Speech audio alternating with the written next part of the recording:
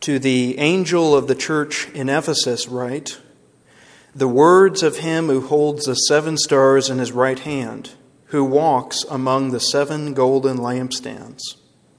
I know your works, your toil, and your patient endurance, and how you cannot bear with those who are evil, but have tested those who call themselves apostles and are not, and found them to be false. And I know you are enduring patiently and bearing up for my name's sake, and you have not grown weary. But I have this against you, that you have abandoned the love you had at first. Remember, therefore, from where you have fallen, repent and do the works you did at first. If not, I will come to you and remove your lampstand from its place unless you repent. Yet this you have, you hate the works of the Nicolaitans, which I also hate. He who has an ear, let him hear what the Spirit says to the churches. To the one who conquers, I will grant to eat of the tree of life, which is in the paradise of God. Thus ends the reading of God's Word. Please join me in prayer. Oh, Father, we do thank you that you have called us into your house this morning. Lord, that you've enabled us to worship you, that you've given us new hearts, a desire to please you. And Lord, we pray that you would give us the illuminating power of your Holy Spirit this morning as we take a look at your letter to the church in Ephesus. And Lord, we pray that by your Spirit you would work in our hearts. Oh Lord, that you would convict us, that you would encourage us, and that you would build us up. We pray this in Christ's name. Amen. We live lives that are full of evaluations. Seems like everywhere that we turn, we are being evaluated. From kindergarten all the way up until college, and for some, postgraduate studies, you're being evaluated. You're taking tests. You're having teachers evaluate what are your strengths, what are your weaknesses. If you have a driver's license, at some point you went to the Department of Motor Vehicles and you had to be evaluated. The driving instructor needed to know that you knew the rules of the road, that you could safely operate a vehicle. It's an evaluation. If you get a new job, you'll likely be placed upon a probationary period where the employer wants to find out if the new job is going to work out for you.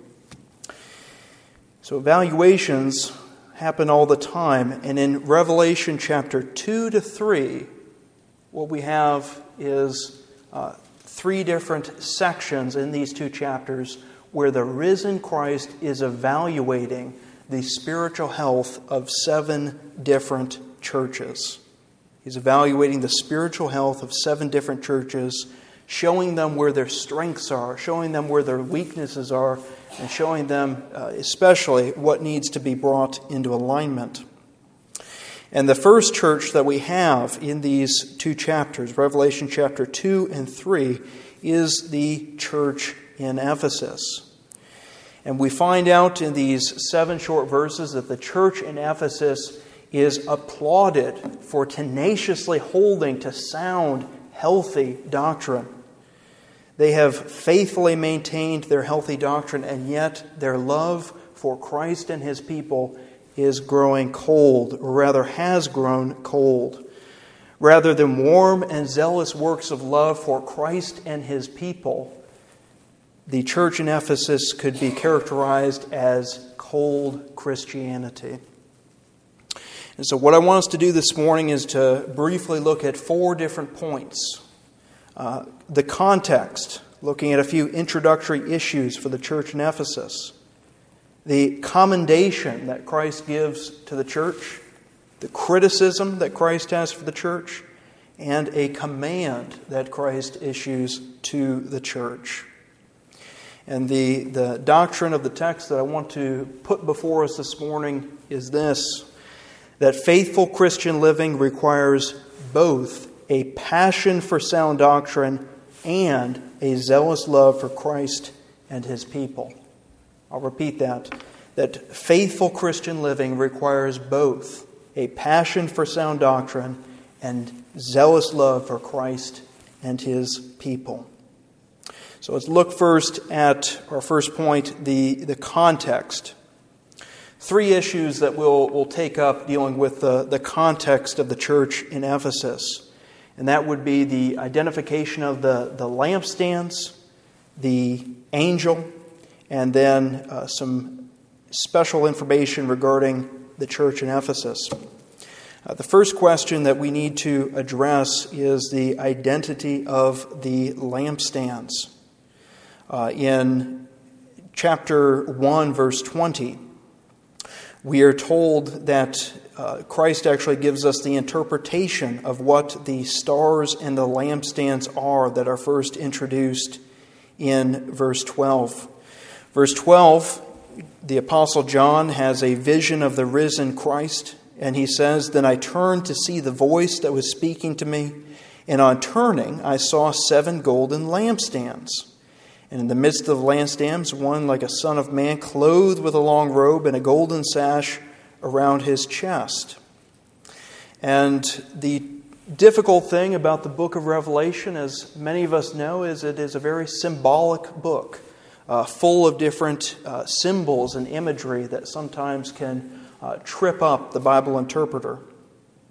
And yet a wonderful principle that we have for interpreting the Scriptures is that we interpret what is unclear in light of what is clear, rather than the other way around. And Christ, in chapter 1, verse 20, gives us the interpretation of what the 7 stars and 7 lampstands are. Look in verse 20. "As for the mystery of the 7 stars that you saw in my right hand, and the 7 golden lampstands, the 7 stars are the angels of the 7 churches, and the 7 lampstands are the 7 churches." So when Christ is speaking about the lampstands, it's referring to the 7 churches. When he is referring to the 7 stars, it is a reference to the angel.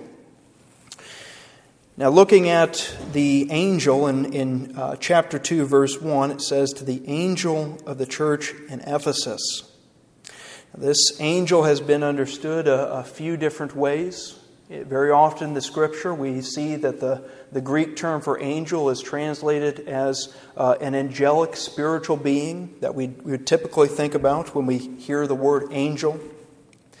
But in other places in the New Testament, the Greek word for angel can be interpreted and translated as simply a messenger, such as in Mark chapter 1, verse 2, where the text says, "As it is written in Isaiah the prophet, Behold, I send my messenger before your face, who will prepare your way." The word there in the Greek text is the same word that we typically translate as angel, but there the context determines that this is a human messenger. And so many commentators believe that the angel of the church in Ephesus is either a collective reference to the elders of the church, those who have spiritual oversight of the church, or it's a reference to the head pastor who has spiritual oversight. So Christ is writing or having this letter sent to the leadership of the church in Ephesus. And a third point that we will look at regarding the context is that the church in Ephesus has a rich history in the biblical text.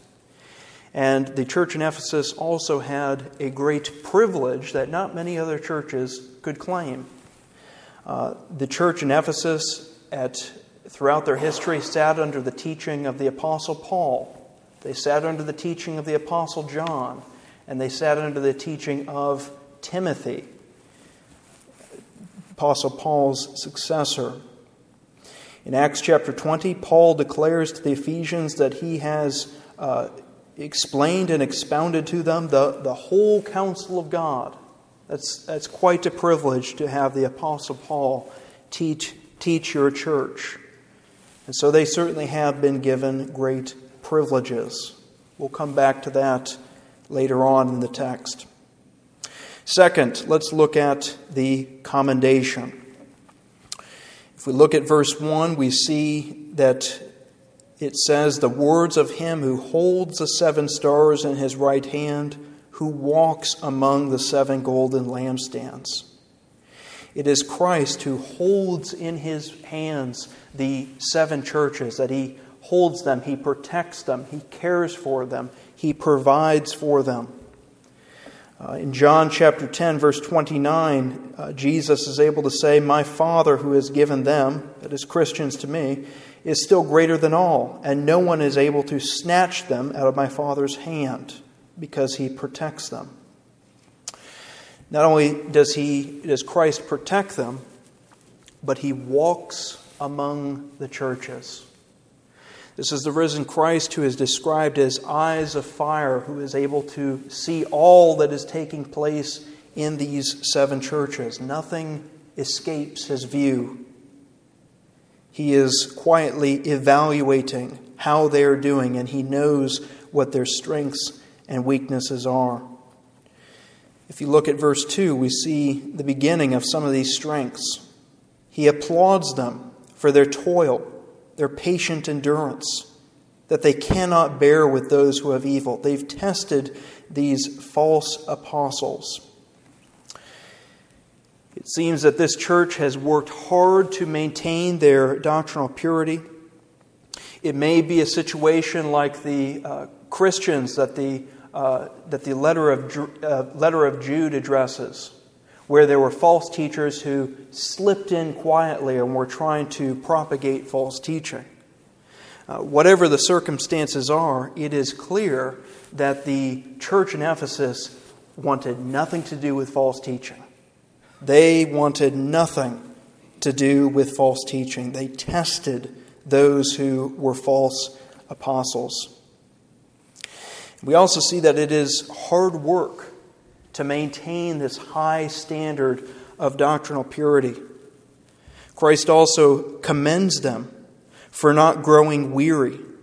He commends them for not growing weary, but rather for keeping up a high standard. Just this past month, I got done taking some written exams and an oral exam for our presbytery as I'm pursuing licensure. And it was an exhausting experience to be able to take those exams and then sit for about a 4-hour examination.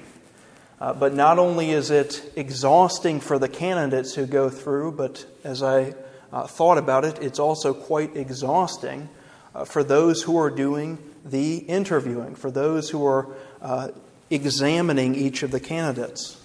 Because while the candidate only has to go through one time, those who are examining do this over and over and over. Months on end, over and over and over, to maintain a high standard of doctrinal purity. And it would be very easy to just lower the bar and say, we're not going to take a close look at men's theology and beliefs. Well, it is a good thing that we keep a high standard, and I appreciate so much that our denomination, and particularly our presbytery, has high standards. And I believe it is important that we continue that because it's important to Christ to keep a high standard. These verses also teach us that Christ commends this church in Ephesus for their hatred of particular works. If you look at verse 6, it says, "Yet this you have, you hate the works of the Nicolaitans, which I also hate." And there's a bit of mystery that shrouds the sect, the heretical group of the Nicolaitans. We're not entirely sure of their origins, who they are. But whatever it is, they were directly contradicting the clear apostolic teaching that was delivered to this church. And Christ commends this church for their hatred of these works. Now we should note that he does not say, I commend you for hating the Nicolaitans. The hope would be that they would repent and that they would turn to Christ. But Christ says, not only is it good that they hate these works, but that he also hates the works of the Nicolaitans. Christ is entirely opposed to anything that would be detrimental to the health of his bride. and that is why he hates these works. Next, let's move on to the criticism. They're doing very well making sure that doctrinal purity is in place. And yet he has a criticism, and it's quite a serious one. If you look with me at verse 5, "Remember therefore from where you have fallen. Repent and do the works you did at first." The criticism is, or rather, starting in verse 4, "But I have this against you, that you have abandoned the love you had at first." And then they are called upon to remember. The criticism is that they have left their first love, that the works of zeal and love that first characterized this church has slowly grown cold. And at this point in the history of the church, they're likely on either their second or third generation of believers. And it's likely that the zealous works of love that characterized the first generation were abundant because the gospel was new, the gospel was fresh. They were just beginning to realize the great blessings that they had in Christ. And yet as time went on, it became commonplace. As time went on, their love for Christ began to cool. And the Scriptures make an inseparable connection between our love for God and our love for other believers. So that if we're going to love God, we need to make sure that we're loving His people. And if we're loving His people, that's one of the ways that we love God. So I take this to be that their love for both Christ and His people is beginning to wane. Perhaps you've attended a church service where the church has lost its first love. And it's palpable. You walk in and you'll hear the sermon, you'll hear the hymn sung. Perhaps the offering is taken up, but it's marked by outward formalism. People no longer delight in one another's company within the church. As soon as the service is over, people just make a break for the door as fast as they can. They don't necessarily want to interact a whole lot. Sacrificial giving and tithes may be diminished. Perhaps they'll continue to give less and less and less just so that, but they'll still give a little so that their conscience is not smitten. And the church seems to be running on cruise control. And so the love for one another continues to dwindle. And of course, a love and concern for those who are lost is almost entirely lacking. And the reason why Christ brings this to the forefront and addresses this with such harsh words, as we will see, is because if a church does not have love, what does it have?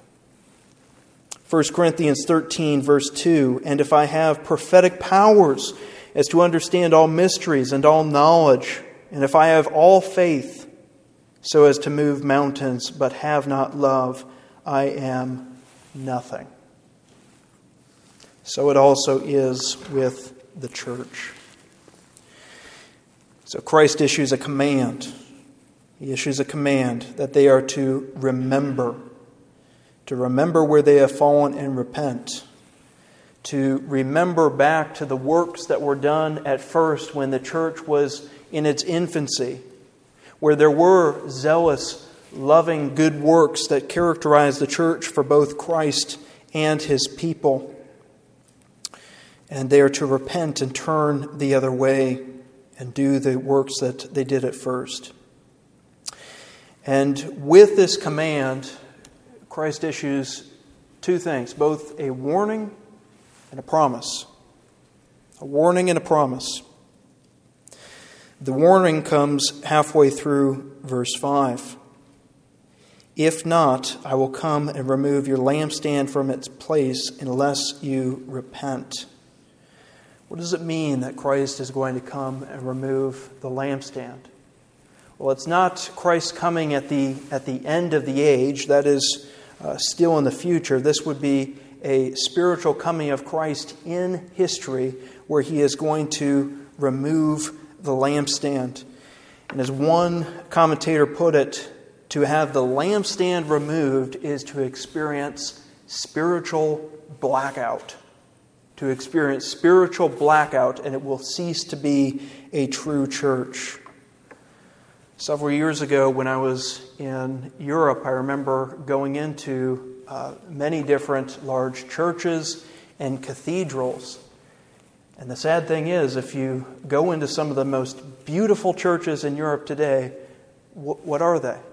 They're museums, they're venues for art shows, and yet the gospel of Christ has not been heralded forth for years.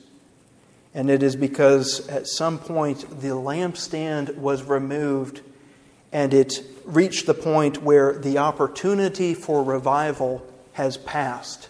The opportunity for revival has passed. And the buildings will remain, the brick and mortar will still be there, and yet the spiritual life has withered away. This is a very serious warning that Christ is issuing to the church. But in addition to this, we have a promise. We have a promise. Christ does not leave His people without a wonderful promise of restoration if they repent. Verse 7, to the one who conquers, I will grant to eat of the tree of life, which is in the paradise of God.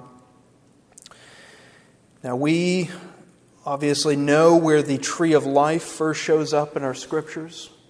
As would the original hearers of this letter, they would have known the tree of life was in Genesis chapter 1 and 2. It was in the midst of the Garden of Eden. And it was after Adam and Eve sinned that they were barred from the Garden of Eden, where they were sent out and they were prohibited from eating of the tree of life. Genesis 3 verse 22. Then the Lord God said, behold, the man has become like one of us, knowing good and evil. Now lest he reach out his hand and also take of the tree of life and eat forever.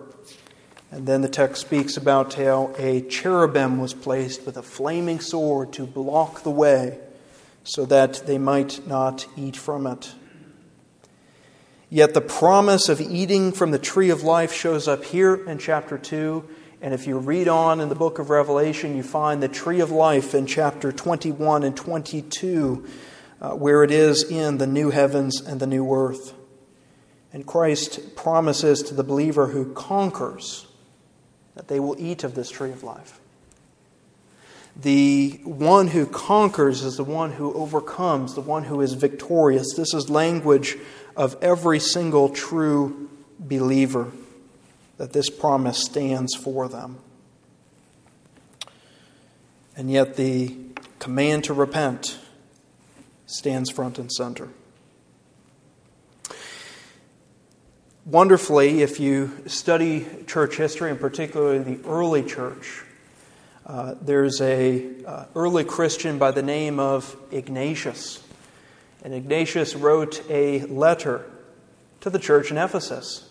Ignatius died about 107 AD, but he writes a letter to the church in Ephesus, and from this we learn two things. First, that the church was not snuffed out, that the church responded in faith to the words of Christ, that the church repented and turned back and did the works at first. If you read the letter, you also find out that they continued to maintain their high standards of theology and orthodoxy, which ought to forever banish from our minds that a church must choose one or the other. Either we will be orthodox or we will be loving. No, a true church is both, and you never need to let hold of one or the other, but hold them together if it is a Spirit-empowered church. And we also find out that from history that the church in Ephesus remained until about the age of the Middle Ages, where eventually they were taken over by some of the Turks. But that means that for hundreds of years, this church was faithful and continued to be a light shining in the midst of the dark world. They are the lampstand that is showing forth the light of Christ to a dark and dying world. So that is an encouragement for us. And so with that, I'd like to transition to two final points of application, but really it's three. I'd like us to leave with 2 points of exhortation and 1 point of encouragement. The first exhortation is be on guard. Be on guard. Why do I say that? The church in Ephesus had the Apostle Paul, the Apostle John, Timothy as their teachers. If a church with teachers like that can slide into cold Christianity, it can happen to any church.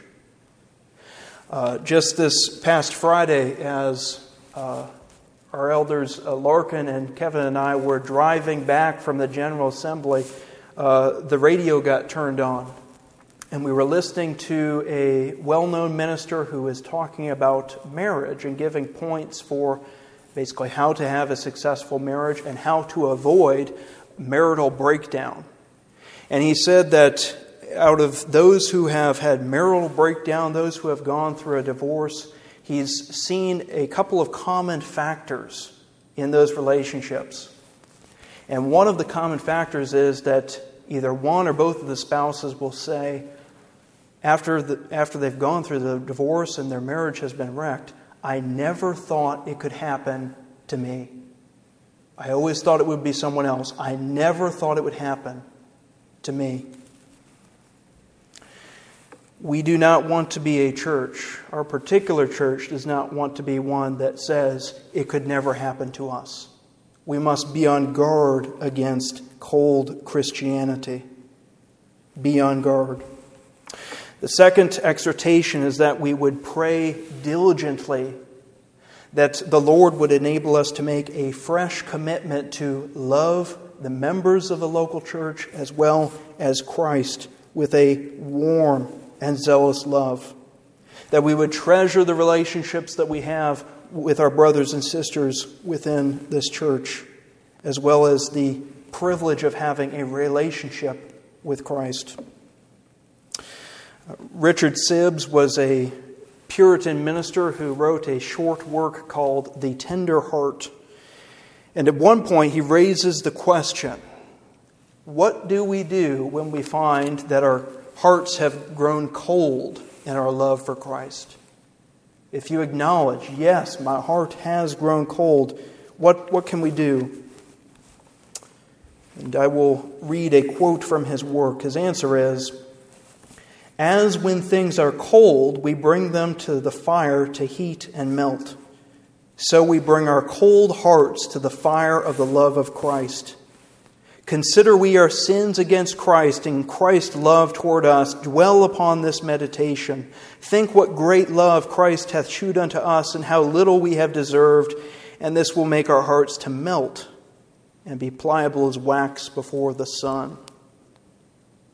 Think about all He has given us. Think about the innumerable blessings that have been bestowed upon us when we've done nothing to merit them. When we do that, to use a modern-day illustration, it will be the equivalent of taking a chocolate bar and placing it upon the asphalt on a hot summer day in Mississippi, and it will become as pliable as wax. It will melt. And so we are to let our heart, or rather bring our heart to the love of Christ and let that fuel our love for Him and His church. And the final encouragement, final point of application that I have for us is an encouragement with this promise. To the one who conquers, I will grant to eat of the tree of life. With each of the 7 churches in the book of Revelation, we see a continuous reiteration. He who has an ear, let him hear what the Spirit says to the churches.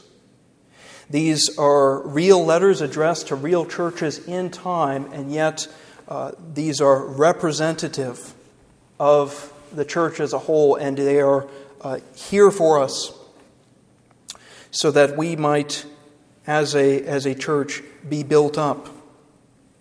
But this promise that we have at the end of the letter to Ephesus is for every Christian. It is for every true believer that Christ himself offers to you the promise that you will eat from the tree of life, that there will be eternal life and fellowship with Christ. And though you may feel battered and bruised as you seek to conquer by the grace of God in this life, the day is coming where if you are a Christian, if you belong to Christ, that you will eat from that tree, you will live forever with Christ and His people. Amen. Let's pray. Oh, Father, we thank you so much for your promises in your word. And Lord, we thank you enough that you love us enough to warn us when we go astray. Oh Lord, we do pray that we would indeed seek to be a church that is marked by zealous good works of love for Christ and His people. We ask that you would make us a faithful church that heralds forth the gospel in this community. And Lord, that you would bless our labors. We pray this in Christ's name. Amen.